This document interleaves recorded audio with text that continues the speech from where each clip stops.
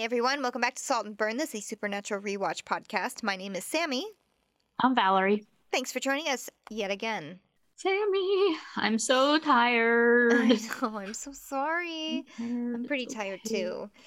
I wanted to call you as soon as I was done with this episode, because I wanted to give you a heads up that I just wanted to say so much meta. Yes, it's exactly So much meta. what I was going to. That was going to be my alternate description of the show. It's like the name of the show should have been called either So Much Meta or Dean Eats His Way Through an Episode. Yeah, no kidding. So thick with meta that I got to the point where I said I can't actually say everything. I can't make a comment on every single piece of it because my comments would be longer than not only the episode, but longer than the episode plus our podcast. Oh, sure. So, like, if we get it out of the way, I just want to say several times throughout the episode, they, first but not most importantly, there's so many call-outs to movies that actually exist, but those actors that they're talking to do not exist in them, or their characters don't exist in them. Right. That's kind of like me saying, Sammy, that part you did in Evil Dead 2? Yeah. Evil Dead exists, but Sammy did not. No. At least not in Evil Dead 2. Right. And then we have, like, all of these internal inside jokes. Oh. So many. Just basically making fun of the bigger names of the Supernatural production team, which was hilarious. Right. Like, and I wrote, I don't know if you can see it. I can't really show on just tell me. audio platform. But usually I just write notes like a normal person. But here I had like the separate column for any time like a movie was mentioned or an internal call out was made. Because I was like, there's going to be so many in here. So many. That I just want to make like a separate little space for it instead of writing in. Oh, good for you. Because I ended up writing it and then like underlining it 3 times and making square around it. Anything to call it out to my own brain. Yeah. I went through a lot of lead. I went through a lot of lead in my pencil on this one. I mean, I loved it. I'm not complaining. But this should have been an episode that we watched together and then commented on it as it went, because we could have just been rolling with it like, look at that, or they just said, this would have been that episode. Yeah, but also afterward we'd have been like, oh my god, we missed so much stuff. right.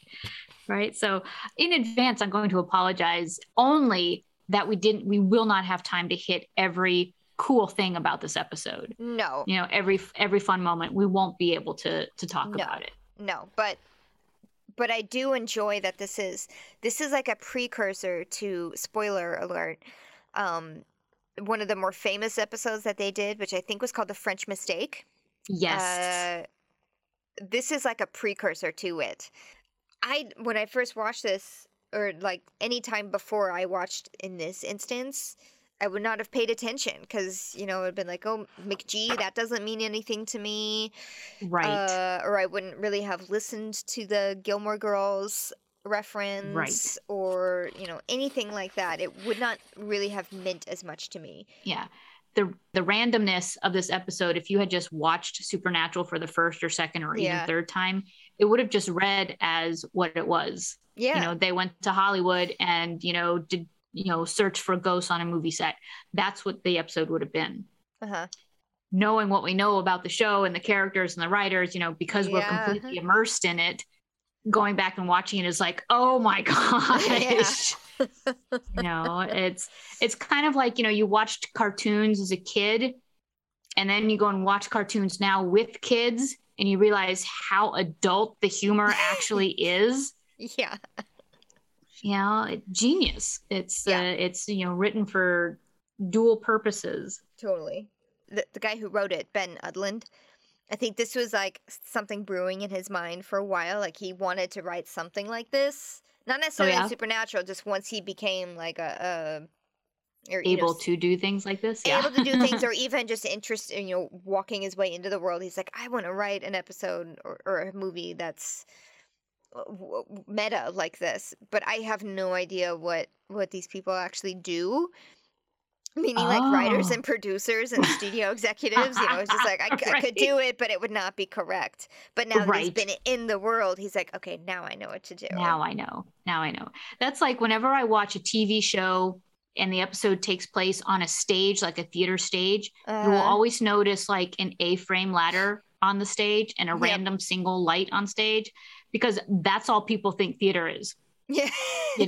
That's all they know. That's all those writers knew when placing this episode in a theater, is that there'd be an A-frame ladder on stage and there's a random ghost light. And it irks me to no end. But, for those of you who now want to start watching TV episodes that take place in a theater, look for a ladder. Every time there's a stage. Although there is usually a ladder around on a stage. Right. But this always open and on stage. It's not just like a folded ladder leaning in the wings. It's I have to send you one of my favorite pictures of me backstage at USC. I am literally surrounded by ladders. It's like the most ladders you've ever seen in your life. And they are all just gathered in the spot where I was calling the show from. I was like, what the actual? Like anytime I turned around, someone would have opened a ladder. And so I'd have to duck under a ladder to go somewhere. I'm like, what are you doing? It's so much bad luck. Explains a lot.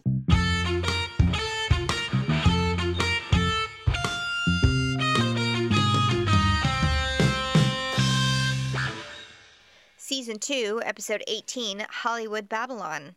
The Ghosts Go West. A filmmaker fakes a supernatural soundstage death to create online buzz for his in-production horror flick. But the second death is all too real. Written by Ben Udland and directed by Phil Sgriccia. So I want to start out by saying A, super fun episode. B, the title, Hollywood Babylon. I was like, what does this mean? Roadkill, pretty easy to figure out. Yeah. Right. So I looked up Hollywood Babylon. It's a book. It's a book that was released, I want to say in the 60s, about very salacious details of Hollywood stars and starlets between the 1900s and the 1950s. And it's basically all tabloid. It had gruesome pictures of like Jane Mansfield's death. It had other people's suicide pictures in there. It was banned because of just how not only was it salacious, but it was also not very correct. The writer of the book actually said that he divined a lot of his information through mental telepathy. So he wrote these stories about these events and about these Hollywood people's lives because he divined it through mental telepathy. So Hollywood Babylon, basically the salacious, underbelly of. Oh, that's funny. Because one of my favorite podcasts and one of the first podcasts I ever tuned into is called Hollywood Babylon, but it's like babble, like you're talking a lot, babble on, Gotcha. like you're just babbling on. And that's hosted by Kevin Smith and Ralph Garman. And they just talk like pop culture news. And it's also salacious, but in like raunchy guy humor type of way, Right. A lot of dick and fart jokes, not murder and suicide. Not photos created of from mental people's. telepathy, yes. Yes. Although it also published this book, also, I just wanted to point out that published the photo of the murder scene of the Black Dahlia, which was a huge I've heard of that one. intrigue, whodunit, unsolved murder that happened in Hollywood. But he published the photos of her murder scene, which you're not supposed to do. Right. So the opening. Yeah. Montage opening sequence. No, was there a recap? I didn't see one. No recap. Jumps right into what you're assuming is like a cold opening of the horror scenes that Supernatural has done. Girl in the woods looking, lost, calling for her friends. And I just want to point out from the very get-go, I was like, nope. Yep. Not real. The lighting and just the scenic was just off enough for me. Yeah. That it wasn't Supernatural. Yeah, it wasn't definitely the looks regular. like fake woods. Yes, exactly. And so we're still buying though that this girl is lost in the woods. She calls for her friends. There's a fake kind of jump scare moment where her friend jumps out, is like, hey, we're here, but look, someone's here. we're missing all the rest of our friends. We can't find them, but we have to get out of here. And the girl's like, no, wait, we have to go over here. And the guy's like, no, I'm leaving. Guy leaves, girl stranded in the woods. Yes. She also calls him a do. son of a bitch, which I thought was a cute little. Yes. And so now she's lost in the woods and she's kind of looking around, still kind of half-heartedly calling people's names. Mm-hmm. Hears the sound, turns, camera zooms in, and she's got this look of terror on her face, and she does a big inhale for the big, girl scream, and does like the worst scream. Oh she's just like,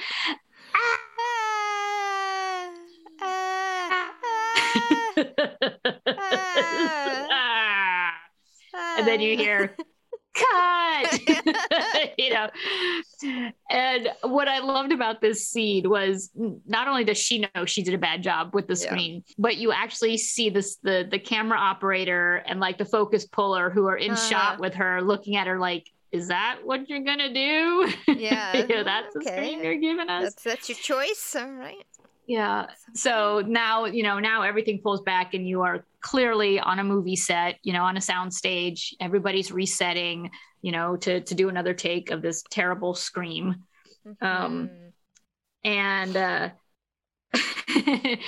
the director is like, yeah, that was good, but not, what can I do to help you? And the actress who had the terrible scream says, I'm just not feeling it. And the director like misinterprets what she's saying. He's like, oh, don't worry. It's there's going to be CG. It's going to be, the monster you're supposedly looking at is going to be super scary. Do you want to walk through it again? Do you want to look at the pictures that we have, the sketches that we have? She's like, no, I'm just not, it's not there for me yet. Yeah. And the director does his best to kind of placate her just to get her back on track. Yes. So the actor playing this director, his name is Regan Burns, and he's in pretty much every commercial that's ever been made ever. Yep. He is like the workingest guy out there. Yes. You've seen him everywhere. Yes. But he was also on this show that didn't last very long, but was very funny and had a ton of huge names in it. And I think it was called Halfway House or something on Comedy Central. Oh. Octavia Spencer was in it.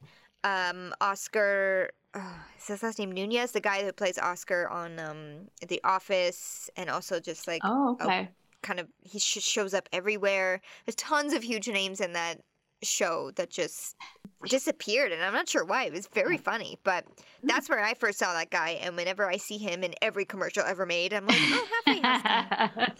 I was just going to say he's been on everything except Psych and Stargate, so yeah.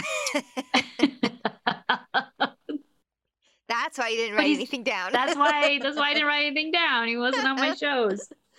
But no, he's great. He's just that face that you see everywhere. Yes. And I love that he's playing McG, the director, who's also obviously director of Supernatural. She goes to sit down. Yeah, she goes to sit down in her little director chair with her fellow actor. And then there's like this really creepy looking crew guy who has like long stringy hair.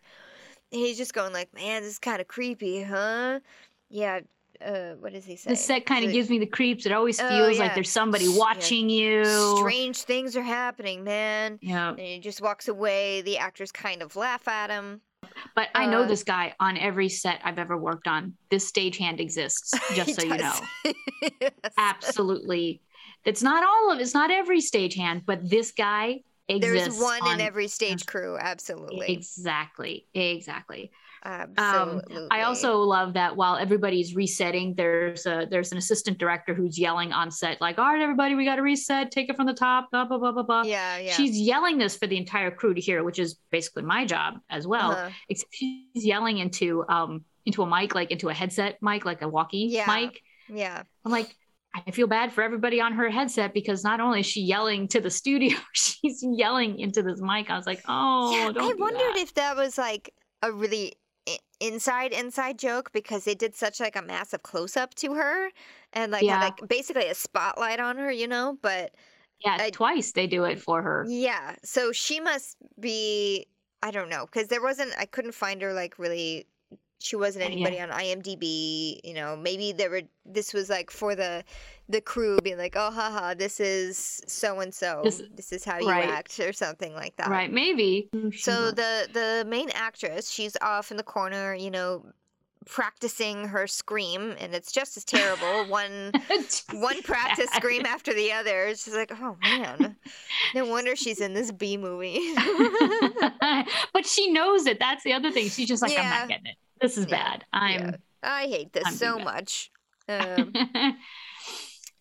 But in between screams, she's just kind of, you know, talking to herself a little bit, and she hears something, you know, because she's wandered off onto the set. So she's like by herself. She needs some alone time on the set. So she's kind of in the trees, and she hears something and looks up and sees hanging from the grid now the electrician guy, the creepy crew guy who was just talking to her about creepy things happening, is now hanging upside down, dripping blood, with a ghost standing over him. Yes.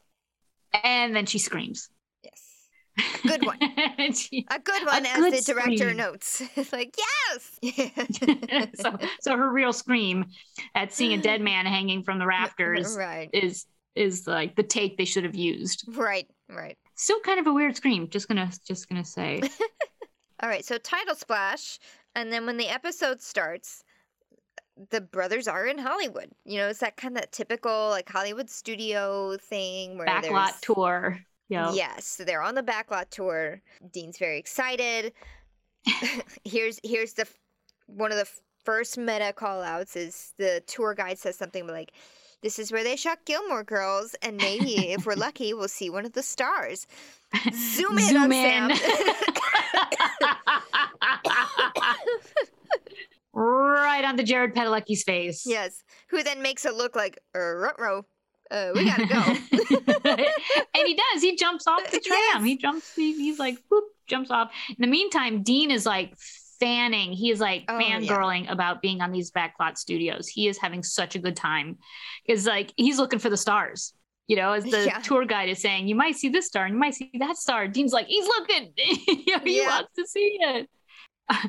One of the things the tour guide called out was that, you know, this is where they used to film Lois and Clark. Yeah. The Adventures of Superman. I used to love that show, for one thing. I did too. I even got actually. my hair.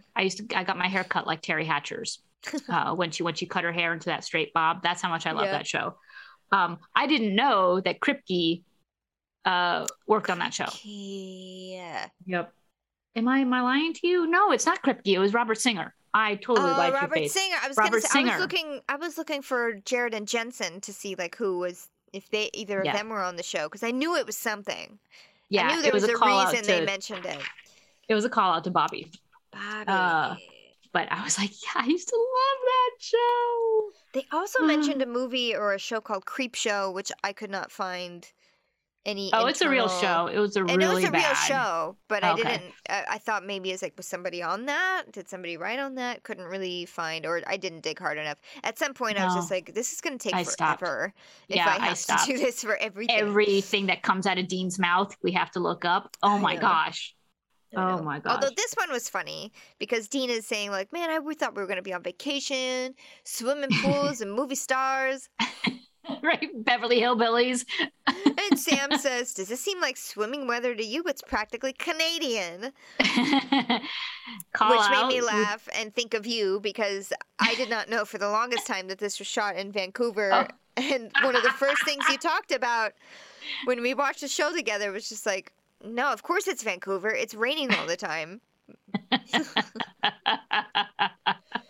Oh man. But I love that they're doing this amazing walk and talk. You know how much I love their walk and talks. Mm-hmm. This one is a really good one because it's taking them down this, you know, alleyway between the sound stages. And as they're walking down this alleyway, they're passing by like your typical movie set things that we would expect to see on a movie set, you know, Spartans in costumes, and there's a horse, and there's a guy, there's an astronaut being wheeled, you know, on a dolly cart down, you know, to another soundstage. And so they're surrounded by, you know, the trappings of their jobs, of Jensen and Jared's jobs, while talking about their supernatural lives, which I thought was a cool juxtaposition.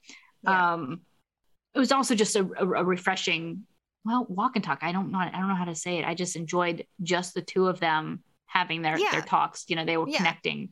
But it's also, this whole episode is refreshing from Heart and Roadkill. Yeah. I mean, Heart was like the saddest thing ever. And now here it's just like right. It even had that chirpy little music in the background too. Yeah. and it's funny because like Dean's energy kind of matched that. He was, he was very childlike in this episode, and I don't mean immature. I just mean his wonderment. You know, they're so saturated by the supernatural and evil that being on a film set surrounded by the fun of what you grew up watching, it just had him like literally with that boop boop boop boop boop, in his step. But so while they're walking and talking, they're describing, they're talking about the case, what brought them out here. And it's not swimming pools and Hollywood stars. It's a ghost. This guy, this electrician who was killed on set, and that somebody saw a ghost when they saw his body. Yeah. And Dean goes automatically to, oh, that sounds like Poltergeist. Mm-hmm. And Sam is like, yeah, it could be a poltergeist. And Dean says, no, the movie Poltergeist. And I love, this is, again, one of my favorite quotes. Dean says, you know nothing of your cultural heritage to Sam. And which is true, because it's a movie with the, Poltergeist is Poltergeist, but also that Poltergeist has its own urban legends about it. Yes. And I remember. I was personally offended by that also, I have to say. that Sam didn't know? No, because like I also haven't seen Poltergeist. It's like there's some amongst many of the other movies that I have not seen. So, but it's not necessarily the movie itself. It's the urban legend base. Okay. So I'll just put this out there. There's a lot of skeletons in Poltergeist. And so the urban legend is that the movie set was haunted because the props people used real skeletons instead of prop skeletons. And so that the ghosts and souls of people attached to these skeletons were haunting the set. And people did die. The little girl who plays the little girl had a terrible illness. I think she had some sort of liver disease or something, which I'm sure all circumstantial and nothing to do with the set being cursed. But that's just one of those call outs, the crossover between supernatural lives and television. Yeah, sure. And so they since they don't know who the guy who died was, they said, well, let's go find the girl who saw the body and the ghost. Yes. And her name is Tara Benchley, who happens to be in Fear.com and Ghost Ship. She's not in either of those. We looked it up because we're fools. Well, I actually have seen, I don't think I saw all of it, but I did see Ghost Ship. Terrible movie. I do not suggest it. I think I only saw like the first half hour or maybe 45 minutes, and I was like, done. Not even worth my time. But anyway, Dean knows who she is. Very excited at the prospect of meeting her. So now he's all of a sudden interested in this case. Right. And Sam he was slightly that. interested, but yes, because Sam was just like, no, I need to work to keep my mind off of Madison. And he's like, all right, fine. Wait, Tara Benchley? Yes, let's go. Yes. Like you could see his ears perk up, Yeah, exactly. Cut to on the soundstage. You've got the directors being talked to by a producer or a suit guy. A studio executive, I think, is what he's supposed to be. Studio. Yeah, so not part of the production team. Yeah, he's one of the money studio people who, these people drive me crazy. They know nothing about production, but yet they insert their opinions into everything. Because they have no artistic training, no artistic background. They are just money people, I guess. Right. But this guy is talking about, he's talking to McGee saying, well, it could be a little bit brighter, which of course has been said about Supernatural. I think they got called out for it on they the pulled CW. All of the studio executives' lines from questions that they have been asked in this past, like since they started the show. Oh, stop. Did they really? I knew that one of them was in an article that was I knew one of them, this particular one was a quote that it could be brighter, which I also find hysterical because I do brighten our gifts before I publish them. Those are pulled from real life inspiration. And then I also, when they sent the test screening to the executives, they're like, okay, we know that you're making fun of us, but we totally laughed our asses off. Now that's comedy. Yeah. That's funny. So the guy who plays the suit, the studio executive, is Gary Cole. Yeah. Huge guy. Huge, but all I could see, because for me, his biggest movie was Office Space. Oh yeah, and he plays kind of that guy in everything exact that he's same guy. in. Exact same guy. So all I could see, he's made a wanted him to great career say, playing that guy, playing that semi douche guy who thinks he's a good guy. Yeah. But the fact that he didn't say, I need to talk to you about those TPS reports, I was like a little disappointed. I know.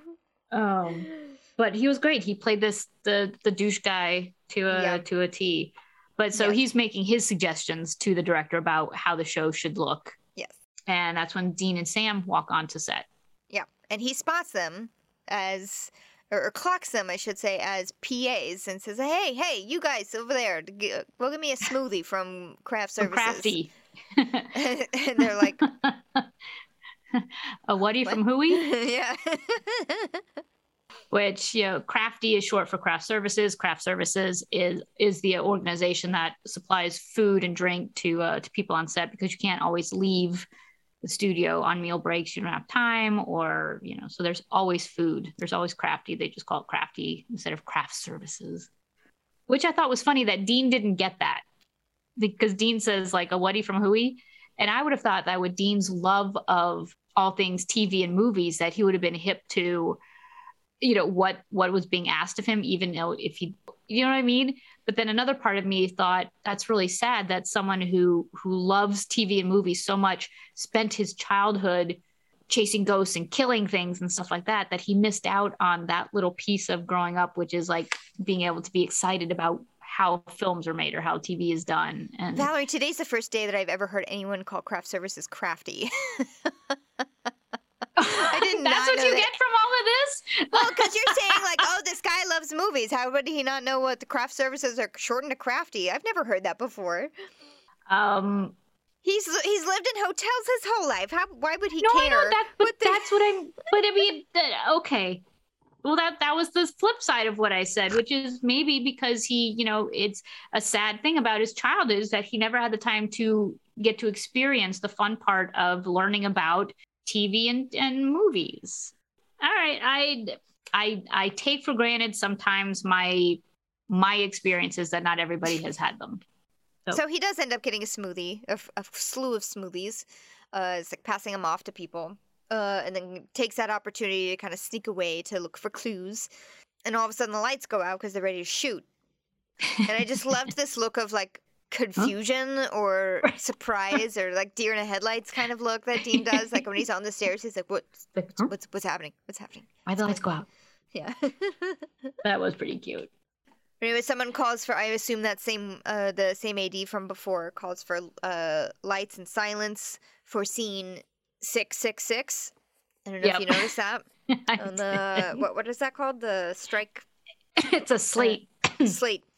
Yeah. Well, also on the slate was McGee's name. Yeah. And also Serge L, who is Serge Leduce. I may be saying his name wrong. Who's the director of photography on Supernatural. So his name was on the slate too, as Serge L. Very nice. So little call outs there. Yeah. So the scene that they're shooting is like a Latin incantation of that main actress girl, Tara. And while she's doing that, Dean is up above on the grid. He's got his little EMF meter out, looking, nothing. He doesn't find EMF, but he certainly found his love of Crafty. Oh, yes. Oh, yes. But he's not wrong, though.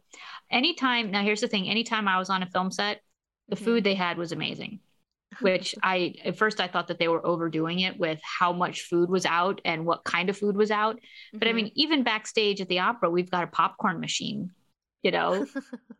So, but thanks to COVID, we don't. Wear your mask. Yeah. So Dean's now falling a little bit in love with production life as a PA. Right. So they and Sam can't find anything. While Dean didn't find any EMF, Sam can't find any information about the electrician guy. But what he does find out is that 4 people have died over over a period of 8 years, I think, on the sound studio. 2 were suicides and 2 were fatal accidents. And so now they're thinking, oh, vengeful spirit. Yes. This But could be a- before they can get much further than that, Dean spots Tara sitting alone in the corner. Oh boy, Decides to Horn Dog Dean is pump- back. Yep, decides to pump her for information. Yes. But he it's funny, he goes over there to Tara and he's still kind of fangirling. I mean, Oh, that's what I said. Like at first I wrote Horn Dog Dean spots Tara, and then I said, well, maybe he's actually more just of a fanboy. Like, yeah, this nervousness is legitimate and not him playing a part. Or, yeah, he didn't have the swagger. No. He was just like, hey, this is my chance. Yeah, Yep. And while he's talking to her, he has this like kind of, I don't want to say that puppy dog edge that Sam usually has, but he kind of starts in with the bedside manner, which is, so were you the one who saw the guy? That must have been really rough. That must have been bad. And then when she says, yeah, I don't, people are afraid I'm going to break if I talk about it. And he gets her to start talking about it. Yeah. And not in the usual Dean, how much blood was there? What? It was just talking to her. It was a very smart segue. I have to give him props for it. Yeah. And so while he's asking about him, she's like, well, I don't know much about him, but I have a photo of him. And, Dean's like, you have photos? She's like, oh yeah, I take Polaroids of, of folks of the crew and stuff when we're in between takes just to kind of kill the time, which I didn't know this, but that's what Jensen used to do. He used to take pictures of the crew and stuff in between takes. So he was known for doing stuff like that. Oh, that's so a little sweet. call out to Jensen on the show. So when Tara finds the picture of her and the electrician guy, Dean recognizes the guy. Immediately. Son of a bitch, I think he says. Bitch. Yep. He also mentioned, this is another meta thing, just very quickly. When he first approaches Tara, he says, I love your work in Boogeyman. Oh, I can't believe I didn't mention that. Yes, go ahead. Which was a movie that Eric Kripke wrote. He's not very proud of it, although he did like 3 of them. So. Oh, right. Well, you got to put food on the table, Right. Do what you got to do. Yeah, that's right. Because even Tara says, that was such a bad script. Yeah. Oh, that's too funny. That one I loved, and I can't believe I didn't say it. Sam and Dean go, since Dean knows who this guy was in the photo, they track down his name and they track down where he lives. And it turns out he's an actor. And Dean has seen him in a whole string of bad B movies. Yes. Metal Storm, The Destruction of Jared Sin, and Critters 3. Now, I knew Critters 3 was a movie. I didn't know the other ones. Neither of them. I also love that they call out Richard Mall as an actor. Yeah. They asked this guy, or Dean asked him, what was it like working with Richard Mall? And Richard Mall was like the tall, bald guy on Night Court. Yeah. I'm like, I don't get it. Richard Mall exists as an actor in that movie, but not this guy that they're talking to. Right. But anyway, he invites him in, and then he tells them, "It's like, oh yeah, the executives hired me to like fake my death to create some online buzz. I'm going to be the new Lonely Girl," which at the time was like a huge deal because she was like a vlogger who then ended up dead, but then it turned out to be fake. It was a whole thing. Much like this guy, although probably not to the same effect. No. And he also says like, oh, the ghost was created by like a projection, like behind me, like on a screen. And then he invites them to a dinner theater production that he's in of Death of a Salesman. That's so like an actor. It's so like an actor thing to do. But that's also so very LA that like if you show up, you'll get a free steak or something, like anything to get you to come see these shows. Because theater in LA is not the best, but it's what people do to get noticed. So you'll take the small roles in these 15-seat theaters. Yeah. Just to get on your resume and to get people to come out and see you for your resume. Oh, LA. No kidding. Okay, so now the boys are back on set. And so is the deer head. Yes, I saw that. It's like the first shot, right? Back when they're in the cabin. Yep. And of course, since we're back on set and I've mentioned the deer head, I also want to point out everything else on this soundstage set is from Supernatural episodes.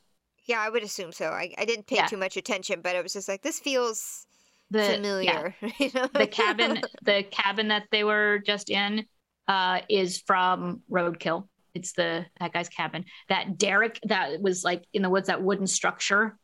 That was from, I don't know what it was. There's also that water tower, all of that is all from Supernatural episodes that we've already seen. And there's more Supernatural stuff too that comes in. Yeah.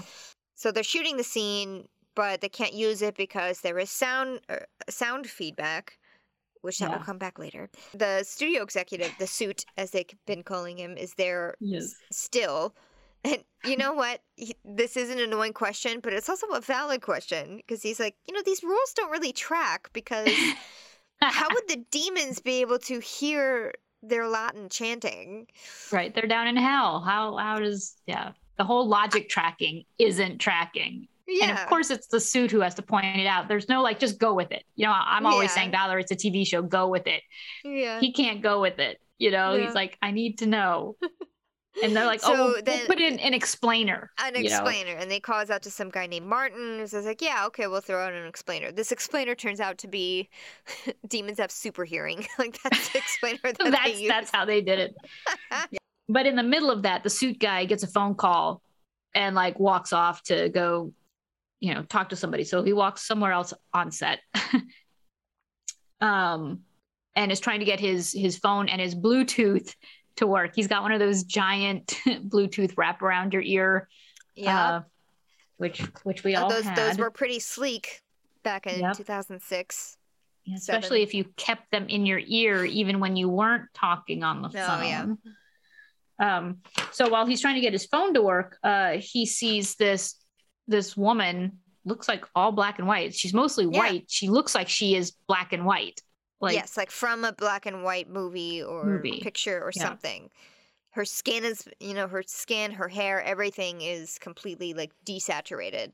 Yes. Black and white. And he even kind of comments on it. He's just like, this makeup is pretty good, except for this neck wound. That's not going to read on camera because shouldn't it be red? Because it should be blood. Right.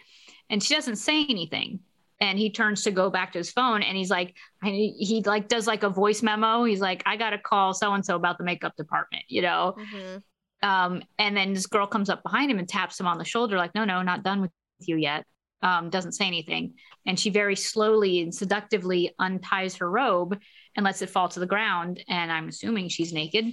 One would assume from his reaction.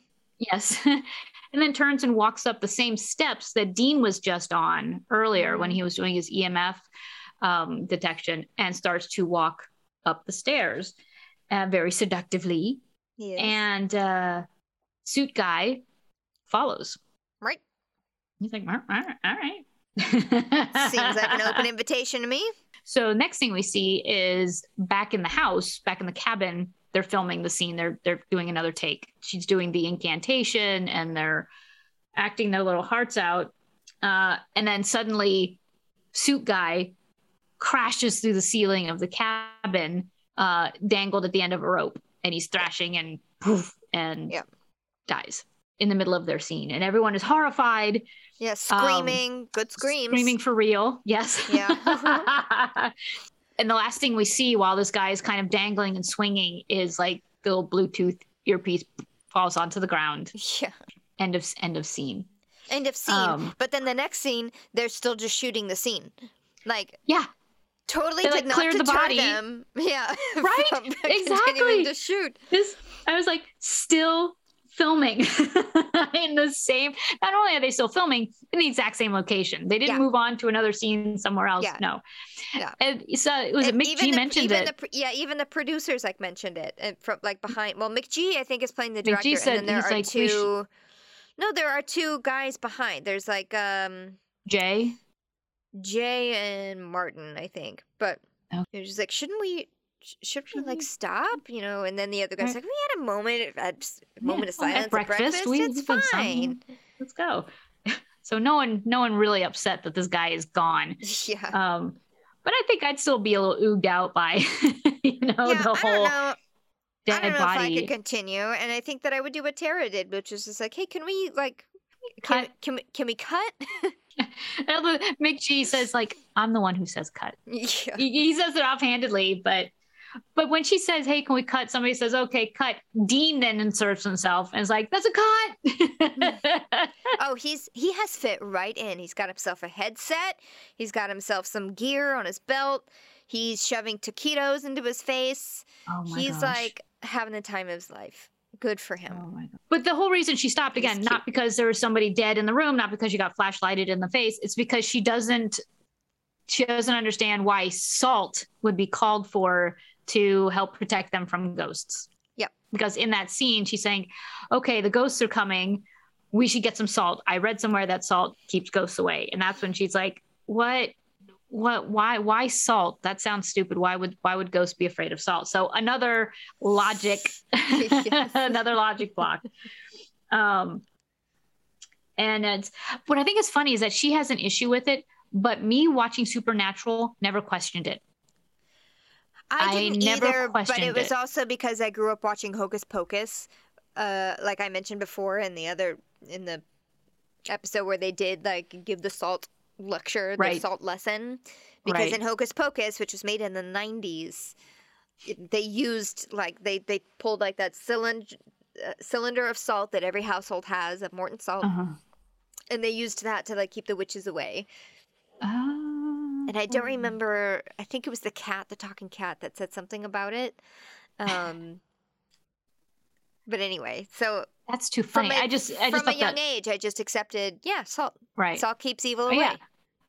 I don't know why I accepted it. I just accepted it as, well, on the show, that's what it is. That's what they told us it is. So it is. You know Yep. what I mean? I never questioned it. Yep. I also, did you notice that Dean was also wearing, by the way, a Hellhazzers t-shirt? Oh no, I didn't. He was wearing a production t-shirt. So not only did he have on the headset and the work belt, he also was wearing a Hellhazzers Very crew funny. shirt. Very funny. But then the producers and scriptwriters, they have a conversation. Okay, maybe shotguns. Well, that makes even less sense than salt. And if you had your subtitles on or had earphones in, you could hear in the background as the main scene keeps going. It's like, well, do we want to stick with condiments? You know, maybe paprika or picante. It's very funny.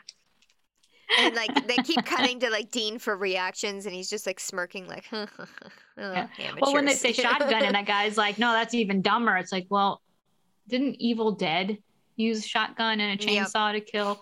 Yep. And not to mention Dean and Sam using, a shotgun with salt in it. So like Yeah, a double yeah. whammy there. Yeah. So while they're having that discussion and Dean's kind of rolling his eyes, he's really enjoying his taquitos though. Sam comes up having just spent time in the morgue. One of my Mhm. favorite lines, Dean says, taquito? Just one of my favorites. Anytime if I see taquitos in the store or a taquito cart or whatever, I go, taquito. Taquitos are delicious. They really- So Sam went to the morgue to check on Suit Guy, and it turns out Suit Guy actually is dead. He wasn't an actor playing dead. He was Mhm. dead. Dead. And while he's talking to Dean about all this, Dean is actually carrying on a conversation on headset, but Sam doesn't know this. He's and like so, doing his job as a PA. He's like right, he's totally like answering questions and relaying information. And doing the Sam radio doesn't speak, like 10-4 right, copy or whatever the right. fuck the language is Sam there. is like, what? I have to say though, that's a huge part of my life yeah. is people not realizing that even though you're wearing a headset, that there's somebody talking to you on headset that you not on headset can't hear. And so I'm constantly having to either put my hand up or point to my headset and say, wait, I'm talking to somebody Yeah. or somebody's talking to me. It's usually though, so that I can give myself time to turn off my mic so that the people on headset don't hear what's being said to me. Yeah. That's what I always have to be careful of, is that somebody will come up to me and start speaking loud right into my mic. And that means everybody on headset hears it. Yeah. Yeah. So, my life. So Dean's in the meantime, Dean. Dean's pretty good Yeah. as a PA. Like he's like Yeah. fitting right in.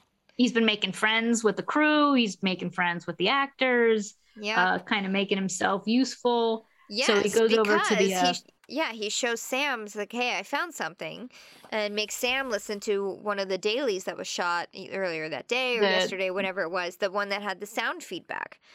There's like, it blots out the sound of the actors. So you can still kind of hear the actors' dialogue, but all you hear static over it. Also known as EVP. EVP. It came back. Man, it's been a while. We haven't had EVP in a while. And now Dean is finding EMF everywhere too. Yeah. So not only do they have EVP, now his EMF detector has been detecting supernatural activity. So there's something going on there. Later. Well, they go off into a trailer. All I wrote was, I love the touch of the pink spike tape on Dean's belt that's like hanging off of him, like when he's walking and they do like they pull back to show a full body shot and there's like a roll of pink spike tape hanging from his belt. I was like, oh, I love that. They did a really great job in embodying what the individual crew people are like on the set. They did. Because when they decide to go to, I guess, Brad, the dead guy's trailer to either look at more DVD files or something, but once they leave the soundstage and are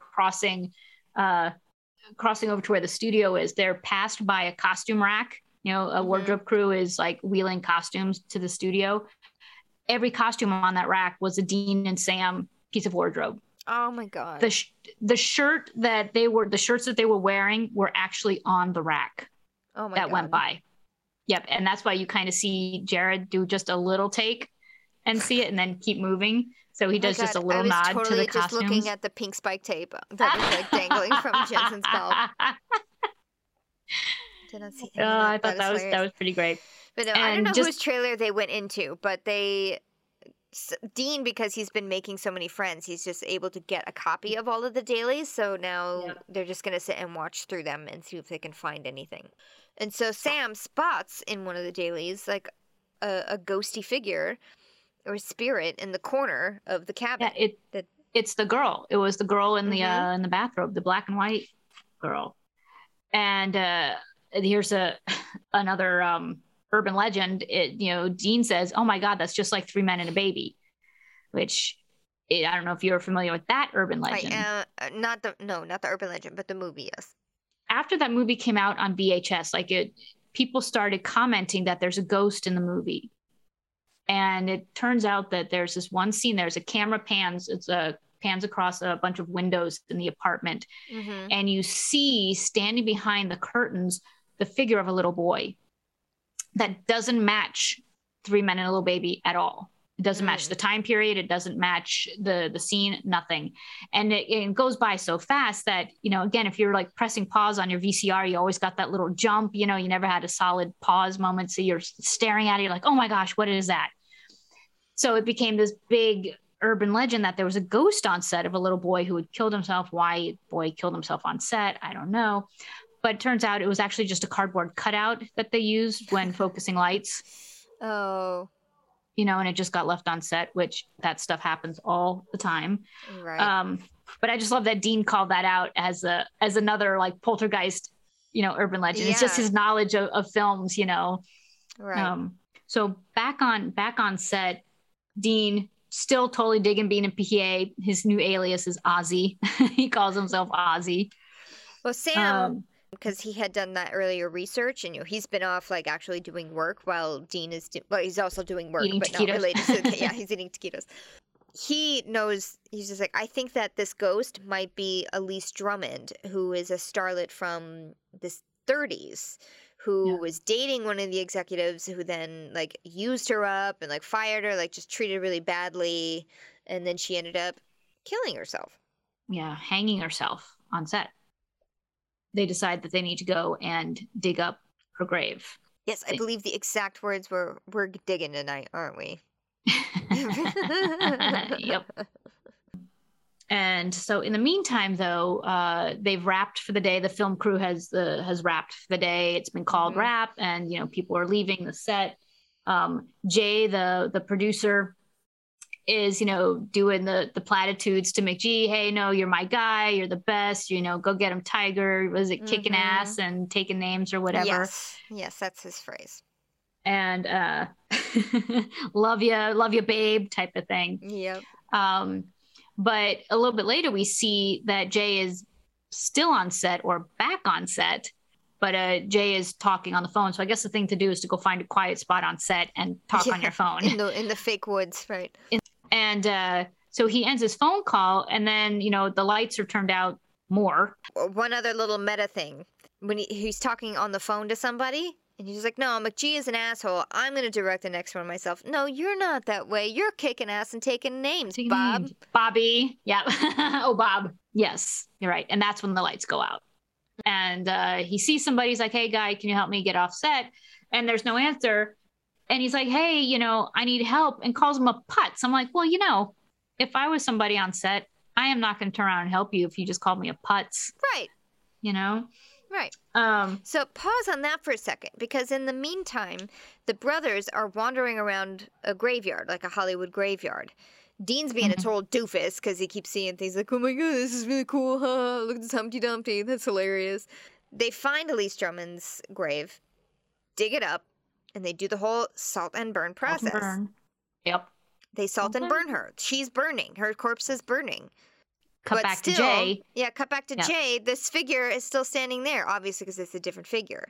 Now that we know, like when he says, hey, putz, and he turns around, it's not the black and white starlet. It's some guy with a really chopped up forehead, face, massive head going wound. On. Yeah. Yes. I nicknamed him Massive Head Wound Harry, which is a character from Saturday Night Live. He was the unwanted party guest who always showed up. It was like, ding dong, oh no, it's Massive Head Wound Harry. And it was this guy who just always had this dripping wound on his head. Okay, so anyway, Head Wound Harry is now after Jay. And while Jay is running and screaming, one of the giant effects fans, like one of those fans that could blow up, those fan boats, those swamp boats in Florida, turns on and is now these menacing blades, spinning and spinning. And Jay is now being dragged towards these blades and he's screaming for his life. And the next thing we see is a tremendous splatter. Yes. Up against 26 minutes, 37 seconds is an epic blood splatter. Yes. Onto a bounce sheet, which is what they use for lighting to help soften. Yeah, that just conveniently happened to be placed there. Right. And conveniently his blood happened to splatter on this beautiful white canvas. Perfectly. Yes. Now, my question is, how does somebody get thrown into a fan that is in a protective cage? That was, yeah. Because the first time you see the fan, it's something you notice on set. It's just a giant effects fan, and it's in a cage. Then the fan turns on later, kills Jay. Next time we see the fan again, it's in a cage. Yeah, I don't know. I know not to stick my hand inside, but right, but a human being body could not fit into those things. Yeah. So that's just my little... maybe this is the back of the fan and there is no cage, but I've never seen a fan like that did not also have a back of the cage to it. Yeah. So a little bit of, extension of disbelief that the ghost somehow supernaturally threw him into the fan. Right. Okay. So anyway, Jay has now been splattered. Yes. Cut to the film trailer for Hellhazzers 2: The Reckoning. Yeah. Which is terrible. It's a terrible trailer. And it just shows it's all these clip scenes from everything we've just been watching. Right. Them make, but also it's interspersed with scenes from Supernatural. Right. From Route 666. Yes, because they say things like from the director of, Monster Truck. Which is the truck from Route 666. Route 666, and yeah. there was another one, and something I didn't from write the it down corn. in time. It was like Killer Corn or something. That was from Scarecrow. Yeah. Yes. But then also Charlie's Angels and Charlie's Angels Full Throttle. Right, which is McGee. Throwing in those good movies in between all of these terrible movies. Cornfield Massacre, Monster Truck. Cornfield Massacre, that was it. But, later Sam and Dean go to that other producer's office and he's got all the show posters on the wall. Uh-huh. There was one more that was called Cannibal Carnival. Yes. And that was the clown one, the clown episode. I forget which He episode also that was. has the same poster that B-list actor that faked his own death had, which was Hollywood Polka Party the musical or something like that. He had I that didn't actor, notice the that. death of a salesman guy had Hollywood Yeah. Polka Party the musical, which is not a real thing, on his wall. But then so did that producer. Yeah. Oh. I didn't know. There's so much like web work going on in this. Who has time for that? Like, who has the brain power? So then I wonder, was it that guy who hired? It must have been that producer who hired the electrician guy actor to play the electrician, because they'd worked on that show together. Thing together. Good catch, Sammy. You know what? Not even the fan base found that. I didn't see that anywhere. I didn't see that mentioned anywhere. I tried so hard not to look at like fan base stuff for this one because I really wanted to try and get it on my own. Yeah, it was really hard, and I'm sure I missed like a ton of stuff. But no, you're getting most of it. So I mean, I go back and I look after so that I'm not affected by it, because I want to be surprised by the things I see. You know, I want to have those moments and then be like, yes, I saw it too. So now they're going back. Sam is now watching the dailies. Still, he's been watching like 6 hours of dailies, looking for more ghosts, looking for more images, listening for more EVP. Yeah.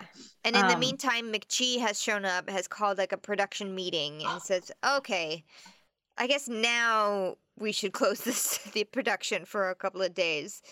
Oh my God. He would want us to go on. We're still going to make this movie, but just not today. We're going to make this movie. Just not today. Now this is the one time that McGee, the real McGee, is actually on set. Oh, is he He was in those shots. Yep. He was standing behind Dean and Sam holding the slate that had the Hellhaisers 2 on it. Oh. So he was in shot. Anytime Sam and Dean were in shot, he was standing behind them. So that was the real McGee. Funny. Yeah. So the set has been wrapped. They're on hiatus. So Dean goes back to the trailer where Sam has been watching hours of dailies. Right. And he also found in his off-camera research, the new ghost is named Billy Beard. He was an electrician who died on set at some point, and he was cremated. So no body, no bones, no ghost. Nope. But while he's watching, he realizes that the Latin that Tara's been reading in these incantations is actually real. Yet another thing to add to Sam's resume is a Latin expert. Right. Because he went to Latin incantation expert. Well, he is the one who usually has to do the chanting, right? So far. But he also didn't really know any of it before. He was just speaking the words, that was written. It's not like he understood. On the plane, when they do the exorcism for the first time on the plane, he's just like, I don't know. This is just in Dad's journal. I guess I'll read it. Yeah. But yeah, so according to Sam, these are real things that are happening. Yes. I mean, real words that are being spoken, real rituals, real spells, real summoning. It's a necro summoning. Necromantic summoning ritual. Yes. Neither of us said it correctly. So they head off to that producer guy who has the show posters on his wall. They go to his office, and they pass by Ray's office, and they're already scraping his name off the door. Like, that's cold. Yeah, I know. But so they go to talk to the producer guy about the writing and be like, did you guys know that these are actual, like, who's doing this writing? This is like real stuff being, spoken. And this is the first time that I've ever heard the word Enochian. In Supernatural, yeah. Yeah. Well, in my life, I actually had never heard of it until Supernatural. But even I didn't know the word Enochian until I started watching Supernatural. Oh, okay. But you've heard it in Supernatural before? Yes, a million times since. Okay. But I was going to be like, but how did you miss Valerie, how did you miss that? Have you seen the last 15 years of Supernatural? But it kind of struck me as like, oh, that's the first time that they've said that on the show, Enochian. Yeah. Knowing what it is now, it means something to me. Had I just watched this episode for the first time, it wouldn't have meant anything to me. Yeah, it would have just been another another language word. Yeah, Yes. exactly. And it turns out though, the producer's like, well, I don't write this. This guy, Walter, submitted this script and it was so full of crap, that we just had to, I mean, the guy's a whack job and we just had to keep rewriting. What does he say? It's like 90% of it we had to rewrite and then 10% we had to change, Yeah, something like that. Yeah. or then and then 10% we threw out. But he's like, yeah, this guy's he's just a nut job for this stuff. Right. And they're like, Walter, the PA, who has throughout this episode kept interrupting Dean whenever he's like raiding the crafty table. Yes. He just shows up every now and then. He like he interjects himself. He's like, oh, excuse me, bumps into somebody. Yeah. He's just kind of he's always giving Tara's like water or a tea, or so he looks like he's been acting like a PA because he's just been like, there's this and there, here's your water, and just very unassuming, but he's always there. He's always been in these scenes, or behind the scenes. He's always been there. And then he gives them the original script, and when Sam reads through it, both Sam and Dean are like, hey, this is actually pretty good, but it's also pretty much a manual for summoning ghosts and getting them to do your bidding. So... Yeah. No, this isn't good. We need to go find Walter. Here's our motive, because he's pissed at the executives for ruining his movie. Yep. And somewhere along his life, he learned black magic. So here we got maybe this is our guy. Bad formula for disaster. Yep. So we need to go find Walter. So they leave, but producer guy gets called to the set by Walter. So Walter's on the set. Producer guy goes to the set and is like, why couldn't we have just met in my office instead of these crappy fake woods, these fake woods where people keep getting killed, and so now Walter is kind of bearing his soul. He's like, you ruined my movie, this isn't what I wanted it to be. You've taken all this great stuff and turned it into like dick and fart jokes. And the producer's like, we gotta write what sells, and what you gave us doesn't sell. It won't sell. So this is what it is. That's Hollywood. This is what you signed up for. And Walter doesn't buy it. He doesn't accept it. It's like, then, you're just going to have to pay you're going to have to pay for all these, for what you've done to me and what you've done to my shows. He wants this revenge. Yeah. And he holds up this, like, it's like a talisman. Mm-hmm. Yeah. It's like a circle with a cross through it. And he starts incanting Latin. Mm-hmm. And this ghost appears. The massive head wound Harry shows up and starts to attack Martin. And Martin does the whole scream take to the camera, yeah. Which I love, that all the men get to turn and scream into the camera, which I love. And the fan has turned back on again. The big effects fan is turned on, and now Martin's being dragged. We never saw Ray physically getting dragged by the ghost. We just saw he just got dragged. Like, we didn't see what was dragging him. It kind of felt like the fan was sucking him into it. That's what I thought. Because at first I was like, Martin gets pulled into the fan a la Jay, meaning like the fan was like vacuuming him into the fan instead of blowing. Right. Yeah. Exactly. Yep. And then all of a sudden, oh no, it's this ghost guy.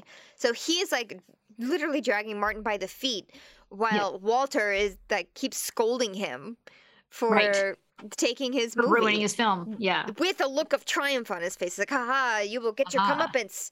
Hoist it on your own petard," as the trickster would say. Yes, hoist on your own petard. Yes, exactly. Dean comes to the literal rescue with the shotgun of rock salt. Yes. This was a nice hero shot that they did, because the camera was like down below, like looking up at Dean. And like he did this pose and yes. And of course, after he shoots the ghost with the rock salt and the ghost disappears, what does Martin say? He says, "You're one hell of a PA," or something similar to that. That's exactly what he says. And Walter, though, still needs to get his revenge. Like, Sam is there, Dean is there, and they're like, this is where it ends. We're on to you. Mm-hmm. Time to stop. And Walter, again, doesn't accept it. He's like, no, I have to have my revenge. You two can go. You're not a part of this. Yeah. And he gives them a chance to leave and save themselves. Yeah. And they're just being the heroes, no, they can't. They can't just leave to let, Martin get murdered. So Walter's like, okay, holds up the talisman and starts incanting again for the ghosts to come out. And the wind kicks up inside the studio again. Yeah, there's and earthquakes now happening. we see, right. And the ghost, now 4 ghosts appear. Is it 4? 3? 3. I think it's 3. 3. I know okay. that. Well, it would be 3 because they salted and burned Elise. The actress. So yes. yeah. So there were 3 4 of the 4. deaths. She's now put to rest. Okay. So now there are 3. So 3 ghosts show up and start kind of menacingly walk ghost-like towards Martin, Dean, and Sam. But then they kind of flicker and disappear just before Dean would have like shot them with the rock salt. Yeah, like they're ready. They're like, come on, we got this. Yeah, they're being all butch and. Oh. But then the ghosts disappear and they're like, okay, that's new. Yeah, that's new. What do we do? And so they take that moment to run. Now that the ghosts have disappeared, they're like, run. And they all run across the set to the cabin, set, slam the door, and they're like reloading the guns and they're breathing hard. They're like, okay, what are we gonna? They make Die Hard references and then they come out to the coast. We'll get together, have a few laughs. But yeah, that's when they happen to look up and they notice that there is no 4th wall to the cabin. They realize that once again, they're on a film set and everything is fake. Yep. And even the cabin doesn't have 4 walls. Literally the 4th wall. Very funny. I'm surprised they didn't actually do like a take to the camera and literally break the 4th wall. Right. But I'm glad they didn't. I'm surprised they didn't, but I'm glad they didn't. So they were just like, oh, come on. Yeah, right. But now they still can't see the ghosts, so they don't know where they're coming from. Right. And Sam has this like light bulb moment of like, okay, well, if your cameras maybe pick them up on the dailies, maybe my fancy little cell phone BlackBerry RIP camera can do so. So as it turns out, Sam is right. That you can actually see the ghosts on the video, and so Sam can see the ghosts and tells Dean where to shoot. Over there, blam. Over there, blam. Yeah. And then takes the phone and hands it to the producer guy. He's like, you get it? You understand how this works? Yeah. And the guy's like, yeah, okay, we get it. So Sam leaves Dean and Martin to play shoot this ghosts. Little video game. Yeah. Yes, exactly. And he goes after Walter to confront him. Yeah. And Walter has made it outside of, like, he's left everybody to die by ghost inside the studios. He's outside, I guess, running away. Yeah, but I don't know what he's doing. But Sam catches up to him pretty easily. And he's like, in this shot, Sam looks very scary and intimidating because, like, Walter is so little, or at least the camera's making him look so little. And Sam he was like a little guy anyway, yeah. Big, like, a monstrous man, being like, jigs up Walter, and he's just like, yes, no, and then smashes the talisman on the ground. And Sam's like, I wouldn't have done that. Yeah, you shouldn't have done that. But it's the exact same results as in Faith, when the woman smashed, or not, she didn't smash it, but when her talisman was smashed and the Reaper turned on her. Yes, and even Sam's just like, he's just like, you kept those ghosts as prisoners. You made them do your bidding, and when they didn't want to, like, they were maybe at rest, I don't know, but you brought them out of hiding, and you made them murder for you. They're not going to be very happy with you, and Walter's not buying it. He's just like, oh yeah, let's see what happens now, and then mid monologue. Yes, the ghosts start to attack him. We don't see it. But suddenly he's thrown to the ground and he's being torn to shreds. Yeah, his back starts bleeding from various wounds. And Martin and Dean, who have then shown up in the middle of this, because I guess the ghosts, once the talisman was disappeared, smashed, the ghosts were gone. So then they came up to join the party. Martin pulls the cell phone out, to see what am I looking happening? At?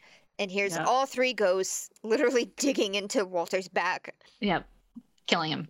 Yeah. And Martin just kind of puts the phone back down. He's like, okay. Maybe I didn't need to see that. The next day, Sam is, and I'm assuming Sam's looking for Dean because he's walking by all the trailers, all the artist trailers.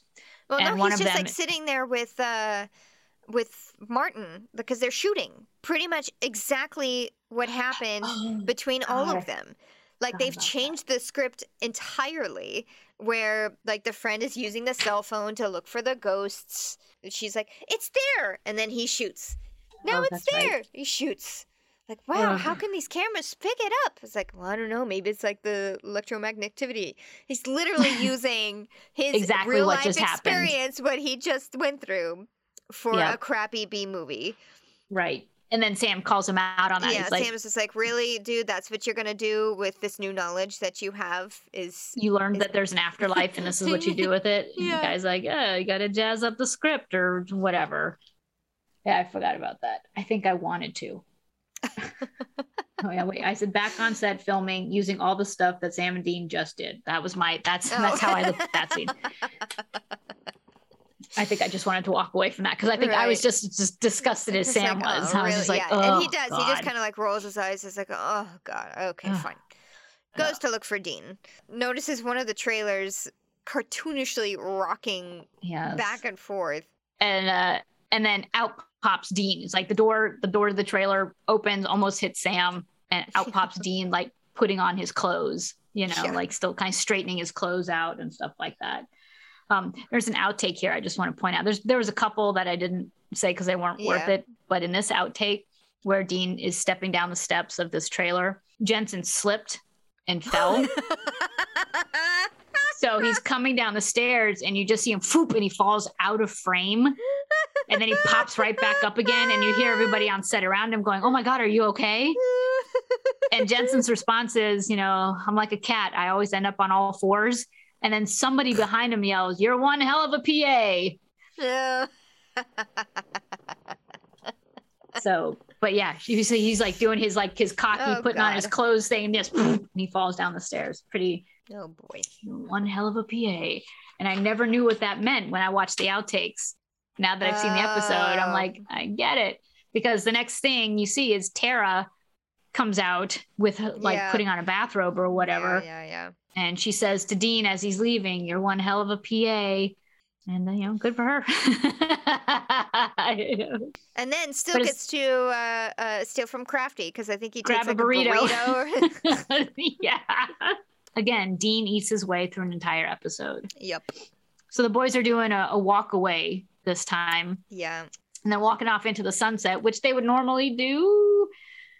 But it turns out it's a set. It's just a backdrop. It's a And the backdrop is rolled out of the way to reveal a sunset, but it's a real life sunset. And it's kind of rainy and cloudy, yeah, smoggy. it's very rainy. Yes. And as they're walking away, Dean says, "God, I love this town," which I thought was a Ghostbusters reference, but somebody else said it was a different movie reference. Because at the very end of Ghostbusters, Ernest, but it's the last thing that's said in the movie, goes, "I love this town," and then the Ghostbusters music starts up. Yeah. And that's what I thought this was. But somebody, I forgot who, said it was another movie, and I didn't write down what it was because I wanted it to be Ghostbusters. So. Okay.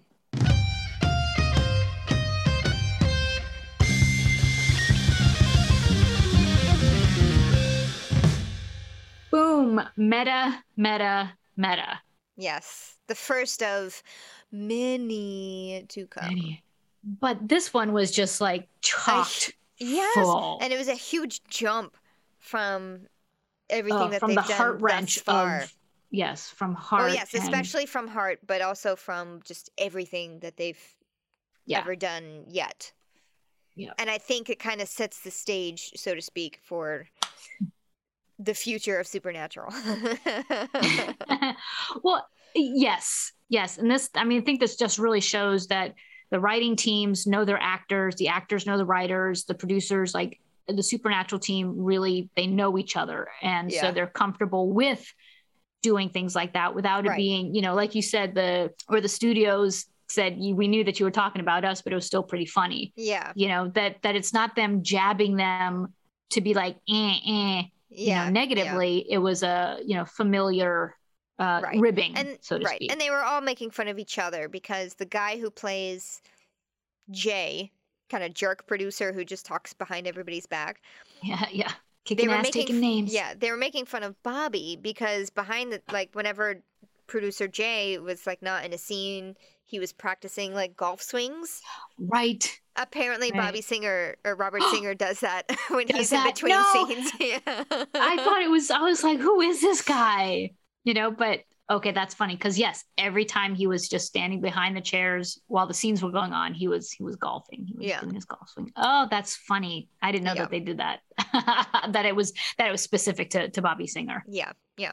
Nice. Yeah. Well, I wonder what call out. I guess the call out they did for Jared was Gilmore Girls. The Yep. call out for Jensen was the photography behind the scenes. Maybe, but also it could have been the food because I have like a little.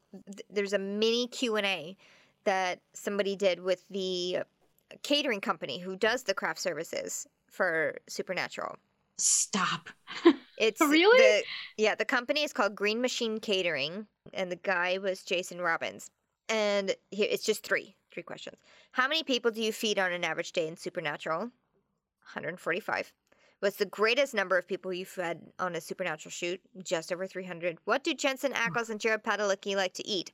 Candied salmon, plain chicken breast and salad, but most of all, spicy Tex-Mex.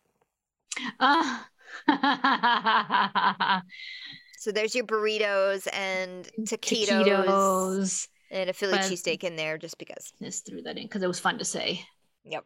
I remember reading that when it came to the eating habits on Supernatural, that Jensen was actually more the health nut than Jared was overall. Mm-hmm. Overall. And then because I also remember seeing some of the like early morning behind the scenes stuff when they would be getting up super early to go to the makeup trailers. Yeah. And there would just be candy everywhere, like gummy worms and stuff like that. And it was Jared who was like, candy. I never saw Jensen eating, but I was like, well, it's probably because he has to eat on set all day long. Yeah. I remember I worked on this one film where one of the girls running Crafty was so proud of herself that she got these, she called them like it was bistro sandwich bread. And she was so excited that she had this like high-end, bread for these sandwiches. And she showed them to me and I was like, those are hot dog buns. And she's like, no, bistro sandwich. I was like, that's a hot dog bun. That's hilarious. So I'm not saying that she was just not meant for that position. So we'll just say, because especially when the cruise broke and we went to Crafty for lunch, they're like, we need a sandwich. We had these hot dog buns with like, wraps in them or something. Yeah. She didn't last long in that position, but I just thought that was pretty funny. That was Hollywood Babylon for this week. I feel strangely like Kevin Smith is saying that. Because that's what they always say at the end. It's like, that was Hollywood Babylon of this week. Or next week, we will do Folsom Prison Blues. I have not taken a peek at this at all. Sam and Dean go to prison, I take it? Yes, that must be their alias for that week. I have a feeling that their uniforms are given to them, however, and that they do not have to manufacture them. Right. Must be nice for once. Okay. So also, just a heads up to our faithful listeners, we may or may not be taking a hiatus for just a touch, just because our real lives are getting kind of hectic and busy and theater's happening and it's exciting. Yay. But also time exhausting. Consuming. Yes. So there'll just be a short little break happening at some point. Don't know when, but we'll let you know. Yeah. But just catch up on past episodes. So thank you so much for listening to us. Please be sure to follow us, subscribe to us, rate us on Apple Podcasts or anywhere you can find podcasts. And you can find us on social media too. We are at Salt and Burn This Pod on Instagram and Facebook, and at Salt and Burn This on Twitter. That's it for this week. That's it. Thank you, We will see Tammy. you next week for Folsom Prison Blues. Bye. Bye.